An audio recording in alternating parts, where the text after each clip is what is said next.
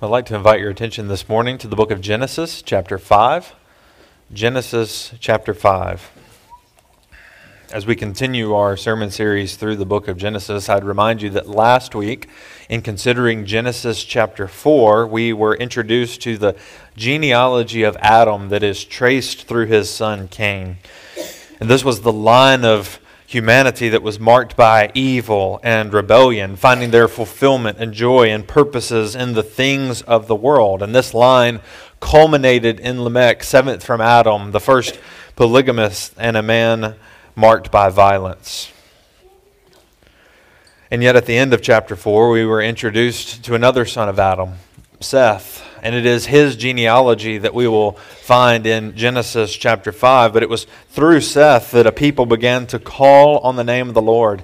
And it was through Seth that God would send the promised deliverer, the seed of the woman, the offspring who would crush the head of the serpent that was promised in Genesis 3:15. And so as we come to Genesis 5 and to this genealogy, we will once again find that this genealogy is not merely historical record, though it is, but more than historical record, it is a record of God's faithfulness and of God's providence down through the ages to preserve a people for himself that call upon his name.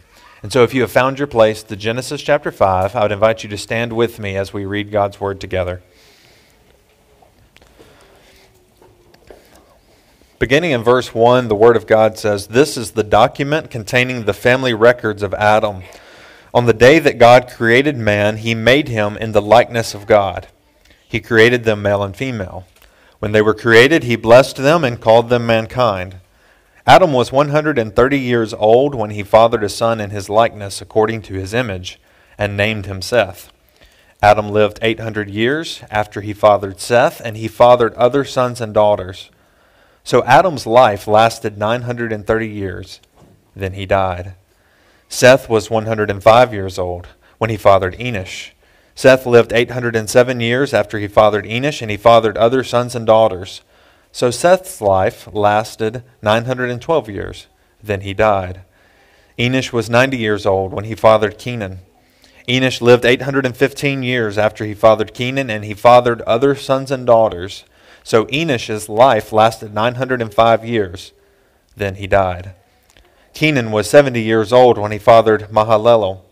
Kenan lived 840 years after he fathered Mahalalel, and he fathered other sons and daughters. So Kenan's life lasted 910 years. Then he died. Mahalalel was 65 years old when he fathered Jared. Mahalalel lived 830 years after he fathered Jared, and he fathered other sons and daughters. So Mahalalel's life lasted 895 years. Then he died. Jared was 162 years old when he fathered Enoch. Jared lived 800 years after he fathered Enoch, and he fathered other sons and daughters. So Jared's life lasted 962 years. Then he died. Enoch was 65 years old when he fathered Methuselah. And after he fathered Methuselah, Enoch walked with God 300 years and fathered other sons and daughters. So Enoch's life lasted 365 years. Enoch walked with God. Then he was not there because God took him. Methuselah was at 187 years old when he fathered Lamech. Methuselah lived 782 years after he fathered Lamech, and he fathered other sons and daughters. So Methuselah's life lasted 969 years. Then he died. Lamech was 182 years old when he fathered a son, and he named him Noah, saying, "This one will bring us relief from the agonizing labor of our hands caused by the ground the Lord cursed." Lamech lived 595 years after he fathered Noah, and he fathered other sons and daughters. So Lamech's life lasted 777 years. Then he died. Noah was 500 years old, and he fathered Shem, Ham, and Japheth. May God bless the reading and preaching of his word. You may be seated. Well, as we come to this 5th chapter of Genesis and to this genealogy, we might, as we wondered last week, and as we might wonder anytime we come across a genealogy in our scripture reading, what is the purpose of this genealogy? There is obviously difficulty in even pronouncing the names. Chris and I made that both apparent as we read this morning. But beyond that, we might look at these genealogies and see them as irrelevant or hard to apply. They may seem less interesting or less than important, particularly here in Genesis 5, as we've just covered God's creation of the heavens and the earth out of nothing. We've considered the fall of man into sin. In the next few weeks, we're going to consider the existence of the Nephilim in the world. We're going to consider the flood and even the Tower of Babel. There's all of these amazing stories in the Bible that are very interesting and hold our attention well. And then right in the middle of this, we have a genealogy. However, this genealogy is not just filler space because Moses had a word count that he was trying to hit in penning the book of Genesis, nor is this genealogy just historical record for the sake of record keeping. No, God is speaking to his people through this genealogy. The fact that it is included right in the middle of the fall and in the middle of the flood indicates to us that we should give careful attention to what God communicates to us through this genealogy. You see, the effects of the curse and the fall are readily apparent in humanity. They are impacting humanity in this tremendous way. We've seen in chapter 4, right after the fall, that the humanity after the fall is marked by rebellion against God, murder, satisfaction in the things of the world, rebellion against God's design for marriage, and arrogance and violence. We see in Genesis 5 that the effects of sin are most fully realized in that even in the godly line of Seth, each of their lives ends with the refrain, "and then he died." And so the promise that God made to Adam in the giving of the covenant of works, that on the day that you eat of the fruit of the tree of the knowledge of good and evil, you will surely die, has surely come to pass upon Adam and all of his offspring. We all observe and experience the effects of the fall in the world that we live, just as the members of this genealogy that we have read this morning. And yet, in spite of that, in spite of the effects of the fall that are impacting humanity both then and now, God is preserving a people for himself, a godly line that calls upon the name of the Lord. There is and always will be the promised seed of the woman. There will be a people who call on the name of the Lord. There will be a godly line traced through Seth in contrast to the spiritual line of wicked Cain. And so we read in this genealogy, and we take comfort in knowing that God is preserving a people for himself. And while there is no significant narrative in this chapter about the heroes of the faith, such as Adam or Noah or Abraham or Joseph, we recognize that God is providentially sustaining the godly line generation after generation. And just as we saw last week the marks of the line of Cain and their worldliness, so we see in this line the marks of the godly in the line of Seth. And as such, these ought to be marks of our lives as well. And so as we consider this genealogy of Genesis chapter 5, there are three things that I want us to consider together this morning. And the first mark of the godly line is that the godly display the image of God. The godly display the image of God. Look with me again at the first three verses. It says, "This is the document containing the family records of Adam. On the day that God created man, he made him in the likeness of God. He created them male and female. When they were created, he blessed them and called them mankind. And Adam was 130 years old when he fathered a son in his likeness according to his image and named him Seth." And so we read that this is the written account of the line of Adam that is traced through Seth. And with these words in verse 1, we are introduced now to a new section of Genesis. We made note of several weeks back in the beginning of our study in Genesis that Genesis is marked off by 10 big sections. While we might have 50 chapters in our English Bibles, there are 10 sections as they are given to us by Moses as he authored the book of generations. And each of them is marked off by this phrase, the generations of so-and-so, whether it's Adam or whether it's Noah, and on down the line. And so in that, as we are introduced to this new line and this new record of what is happening in the offspring of Adam, we are introduced to the godly line of the seed of the woman that is traced through Seth. And it's through these genealogies that Genesis is careful to maintain distinction between the seed of the woman, that is the people of God, and the seed of the serpent, that is the people of the world. And through this genealogy, we see that Adam's legacy, the mark of his life, is that he passed down a spiritual heritage to his offspring. He hands down that which was given to him. He imparts it to those after him. He passes it down to his descendants.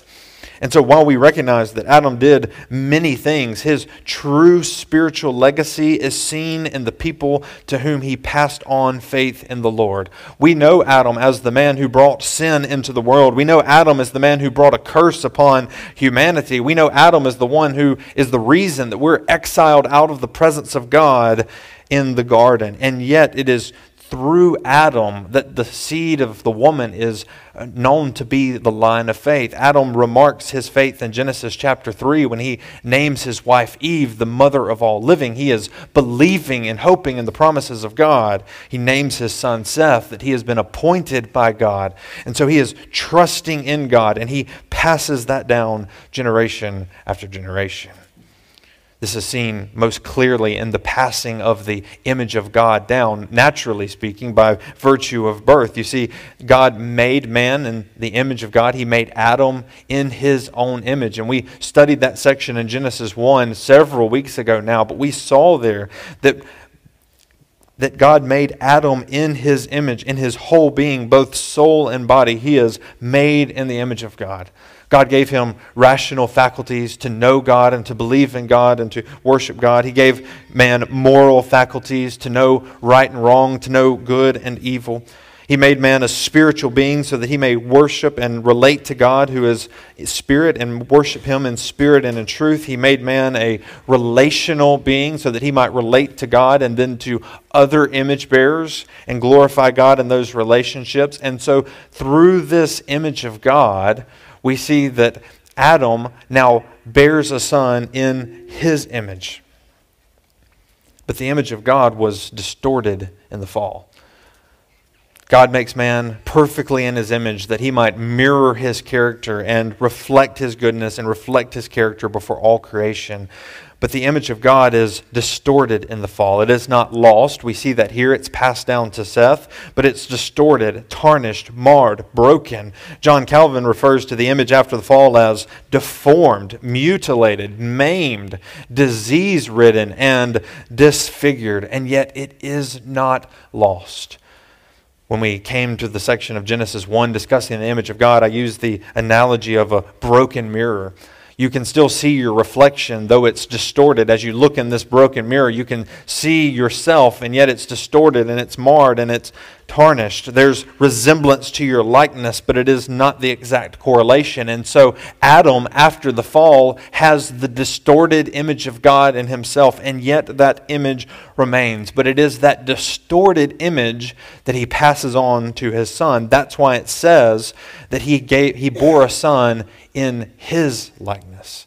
God made him in the image of God, and now Adam, having fallen and bearing the distorted image of God, now passes that distorted image on to his son. While Adam was made in the likeness of God, created without sin, knowing only good and not evil, but through Adam sin came into the world, and Seth, as well as all of his posterity, are now affected by original sin. The image of God was tarnished and diminished, and that is the image that is passed on to Seth.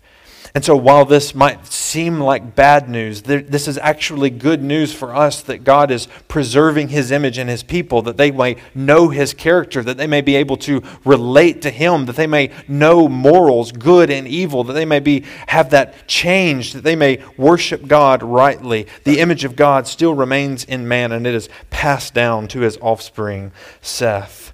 And though the image of God is distorted, God is working in His people by His grace to renew and restore that image in them. That's what the godly line does, is they call upon the Lord. They seek to worship God and have His image renewed in Him. They exercise their capacity to know God and glorify God and call upon His name. That means the good news for us, brothers and sisters, is those of us who are in Christ are having the image of God renewed in us through Christ, who, as we have just sang about, is the better Adam. And though in Adam the image of God was tarnished and marred and distorted, it is renewed and restored in Christ Jesus, who is the perfect image of God. Hebrews 1 says, "The Son is the radiance of God's glory and exact expression of His nature, sustaining all things by His powerful word." And Paul writes in 1 Corinthians that just as we have borne the image of the man of dust, so shall we bear the image of the man of heaven. God is at work in His people who call upon the name of the Lord to restore and renew that distorted and tarnished image in us. It is written in Ephesians 4 that this is not how we came to know Christ, assuming you heard about Him and were taught by Him as the truth is in Jesus, to take off your former way of life, the old self that is corrupted by deceitful desires, and to be renewed in the spirit of your minds, and to put on the new self, the one created according to God's likeness in righteousness and purity of truth. God's work in us by salvation is to sanctify us, conforming us more and more into the image of His dear Son. We who bear the image of Adam, distorted by the fall, are being renewed into the image and likeness of our Creator in truth and righteousness, according to the image of Christ, who is the express imprint of God's nature. And as God works that image in us, brothers and sisters, that is what we can pass on to the next generations. Like Adam, though fallen, we can leave a legacy of faith that we pass on to the next generations as God works that grace into our souls and into our lives. Brothers and sisters, it matters not as much what you leave to your children physically or naturally, but it matters the legacy that you live spiritually. Certainly, Proverbs says that a wise man leaves an inheritance for his children. Oh, but how much wiser it is for us to leave a legacy of faith for our children, that generations from now we would be known as men and women of faith who taught our children the words of God, as Adam taught his children. The godly display the image of God. But the second thing that I want us to see this morning is that the godly walk with God. You see, as we read generation after generation of men living and dying and in this line of Seth, we come to the seventh from Adam. His name is Enoch. And we read there in verse 19 that Jared lived let's bump on down to verse 21. Enoch was 65 years old when he fathered Methuselah. And after he fathered Methuselah, Enoch walked with God 300 years and fathered other sons and daughters. So Enoch's life lasted 365 years. Enoch walked with God. Then he was not there because God took him. And so much like we saw last week in the genealogy of Cain, in the line of Cain, the seventh generation, there's emphasis placed on this seventh generation, because just as Lamech was representative of the line of Cain, and that he was the first polygamist, and that he was a man of iniquity and of arrogance and of violence, so the seventh from Adam and the line of Seth represents the entirety of the line of Seth. And Enoch is said to be a man who walks with God. Now, this is even written twice for us. In fact, so little do we know about Enoch, but it is important to note that it is said twice just here in these few verses that Enoch was a man who walked with God. That's what he was known for.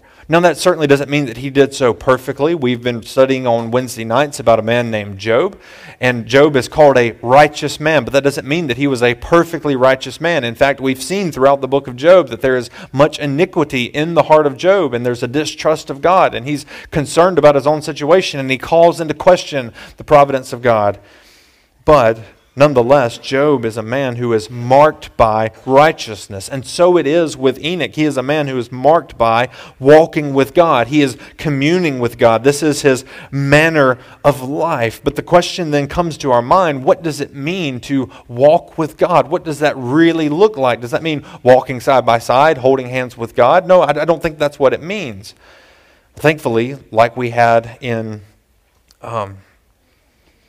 before in the book of Genesis, we have divine commentary on what it means to walk with God. The author of Hebrews picks up on the life of Enoch in Hebrews chapter 11, and he says there that it's by faith Enoch was taken away. And so he did not experience death. He was not to be found because God took him away. For before he was taken away, he was approved as one who pleased God. Now without faith it is impossible to please God, since the one who draws near to him must believe that he exists and that he rewards those who seek him. And so part of what it means to walk with God is to live a life of faith. It is to walk with God by faith. It is to draw near to God, believing that he exists and is one who rewards those who diligently seek him. Enoch is a man who is trusting in God's promises. And although he does not have much revelation from God, he doesn't have the entirety of God's word before him, what he does have is a promise of God that there will be hostility between the offspring of the serpent and the offspring of the woman, and that he will crush his head and he will bruise his heel. And Enoch holds on to that promise, and he walks by faith, trusting in God's promises, believing in God and believing in his goodness. And in this he is seeking to please God, delighting in God and delighting in his presence. He communed with God by faith. And like his forefathers before him, he calls upon the name of the Lord, trusting in him, believing in him. And because of his faith in God, he is also a man who walks in obedience. To walk with God means to walk in obedience. Think about it. If you're to walk with someone, that means you share the same goals and the same priorities. It means you're headed in the same direction. Now, God certainly isn't going to walk the way of Enoch, no more than he's going to walk the way of Cain. No, God has trailblazed the path, and Enoch has said in his heart that he is going to walk in obedience, following God and walking with God. He is determined to go in the ways of God in obeying his word and obeying his law. He has rejected temptation to sin. He's denying himself and the lusts of the flesh, and he is finding his chief satisfaction in God alone. And so Enoch lives a life of faith and obedience, maintaining close fellowship with God, and his manner of life is directed towards God. Everything that Enoch is and everything that Enoch does is directed towards God as he walks with God. But I would highlight for you again, dear Christian, that Enoch walks with God before his children. Let's read it there again in verse 21. Enoch was 65 years old when he fathered Methuselah. And after he fathered Methuselah, Enoch walked with God 300 years and fathered other sons and daughters. As his forefather Adam, who passed on a legacy of faith, so we see Enoch walking with God before his children and modeling godliness for them. There's only a handful of things that we know about Enoch in the Scriptures. We know that he walked with God. We know that he did not experience death. We're going to see that in a few moments. And we know that he fathered Methuselah, who fathered Lamech, who fathered Noah. And so he passed on this legacy of faith, generation after generation, walking with God before his children so that they may learn to walk with God too. Before Enoch is taken up to heaven, he leaves a legacy of faith behind for his children and for his grandchildren. But I would have you note that Enoch's life is not just a life of silence as he walks before the Lord. No, Enoch is a man who is verbal about his faith in Christ. Again, we have divine commentary on the life of Enoch in the book of Jude. In Jude it says, "It was about these that Enoch in the 7th generation from Adam prophesied, 'Look, the Lord comes with tens of thousands of his holy ones to execute judgment on all and to convict all the ungodly concerning all the ungodly acts that they have done in an ungodly way and concerning all the harsh things ungodly sinners have said against him.' These people are discontented grumblers, living according to their desires. Their mouths utter arrogant words, flattering people for their own advantage." And Jude's divine commentary under the inspiration of the Holy Spirit on the life of Enoch is that he was not just a man of actions walking with God, but he was a man of words speaking condemnation, speaking God's judgment upon those who were living lives of wickedness. Enoch is walking and living before God in an age of wickedness. We're going to read more about that next week as the sons of God are coming to the daughters of men and having children, and the inclinations of the human heart is evil continuously. We've seen it already in the line of Cain as Cain murders his brother, leaves the presence of God, and fathers many children, one of which will be Lamech, who rebels completely against God and his word. Enoch is surrounded by godlessness, and yet he denounces the ways of the ungodly. He doesn't merely live a righteous life before the world, but he speaks against sin and speaks against ungodliness. And so he did this by manner of his life in walking with God, but his conversation coincided with his walk. He speaks actively against evil, pronouncing God's judgment upon sin, attesting to God's judgment upon the wicked. And after doing all of this, after walking with God 300 years, it says he is taken up to God. Everyone else in this genealogy dies. Generation after generation, beginning with Adam, are met with these solemn words, "Then he died."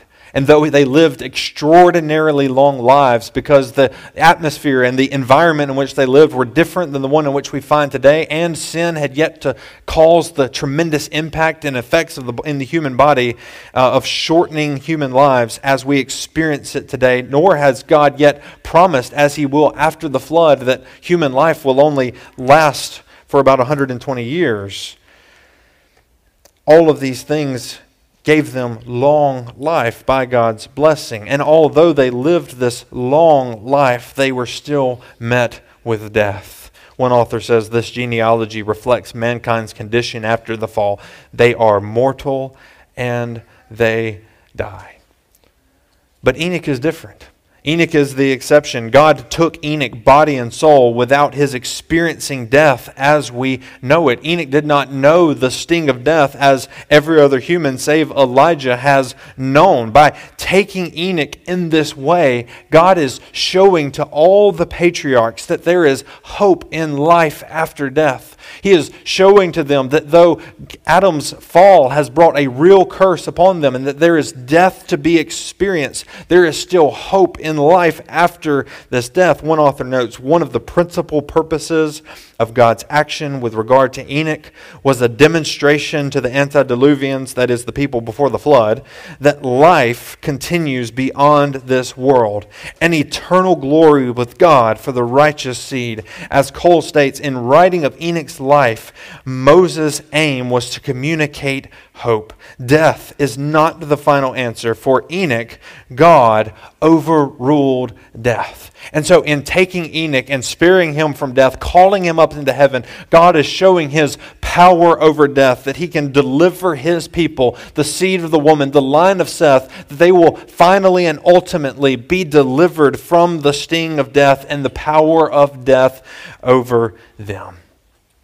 And so, dear Christian, as we think about the life of Enoch, there are a few things that we should take away. And first is that we walk with God by faith in Christ, who is the better Enoch. We walk with God by faith in Christ, who is the better Enoch. Enoch walked with God. He was a man of faith, but there is one who walked with God in a greater way and in a perfect way before him. There is a man who lived without sin, knowing God and relating to God and walking so nearly with God because he was God himself in the flesh.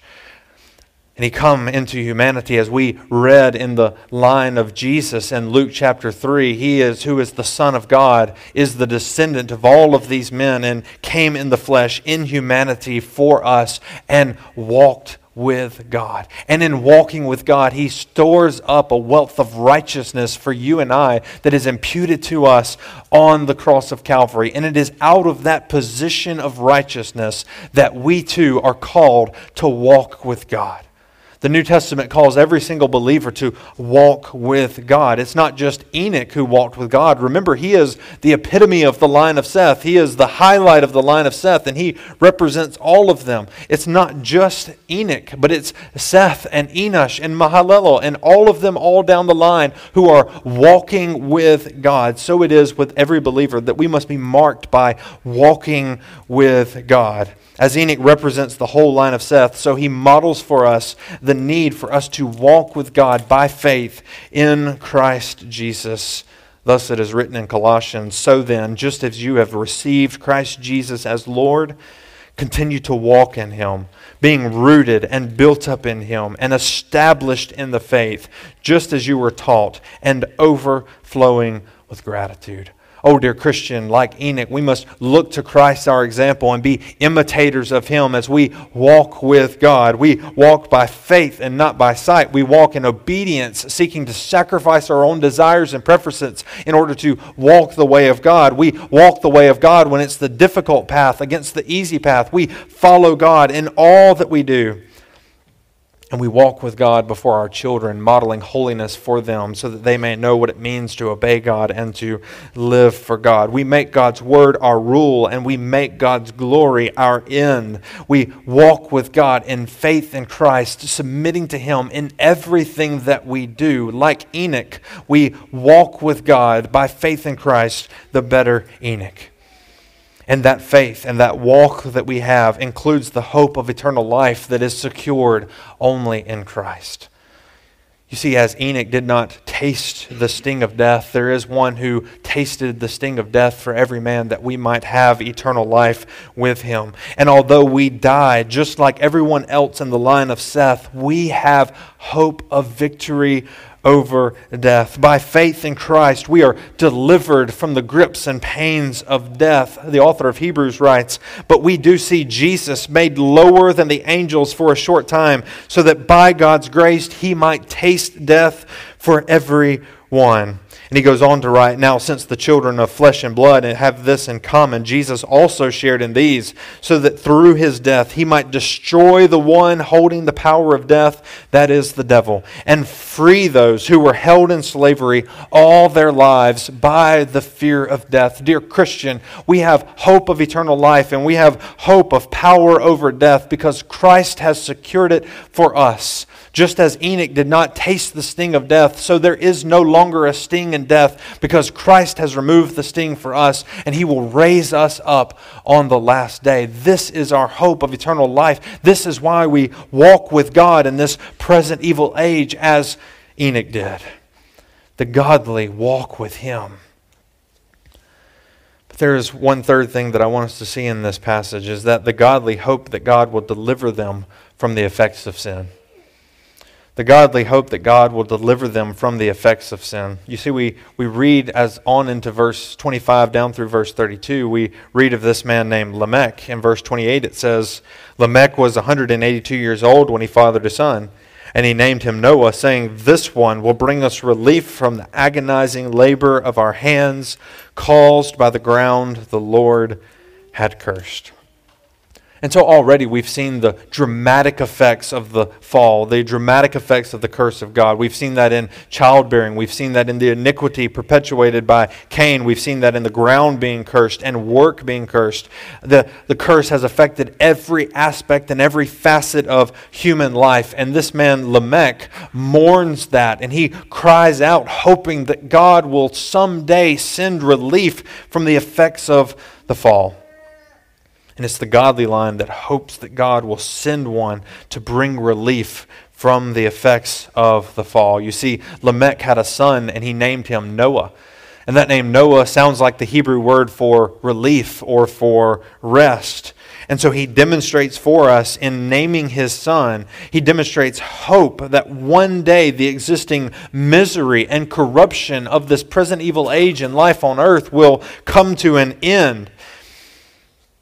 And so this name anticipates, of course, the work of Noah that he will do in building the ark, and that God will use him as a righteous man to preserve the line of humanity, and the covenant of works will be given again to Noah, though he will fall himself. We see that Noah is the culmination of this line of Seth as we anticipate the flood that is coming over the next few weeks.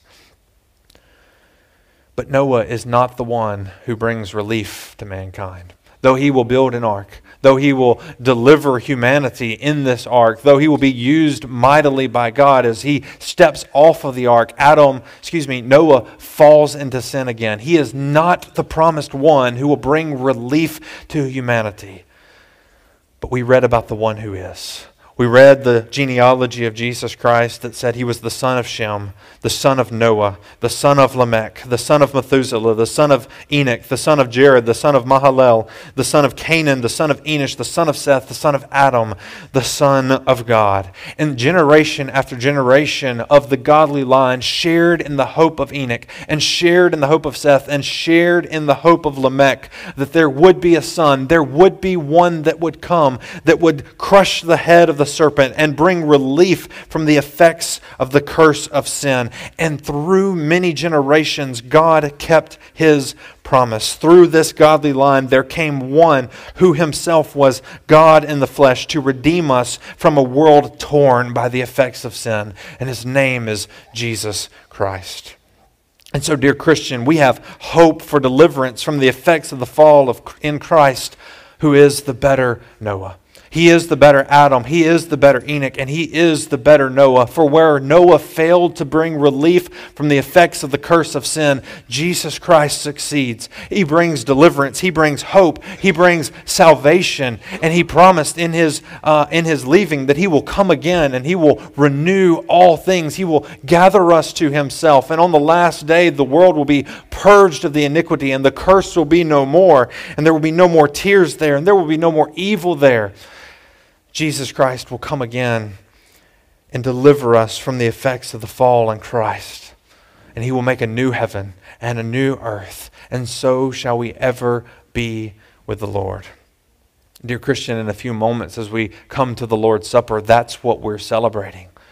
We reflect on the death of Christ, and we reflect on our personal relationship with him and the salvation that he has worked in our hearts. But as we take of the cup and as we take of the bread, we are declaring the Lord's death until he comes.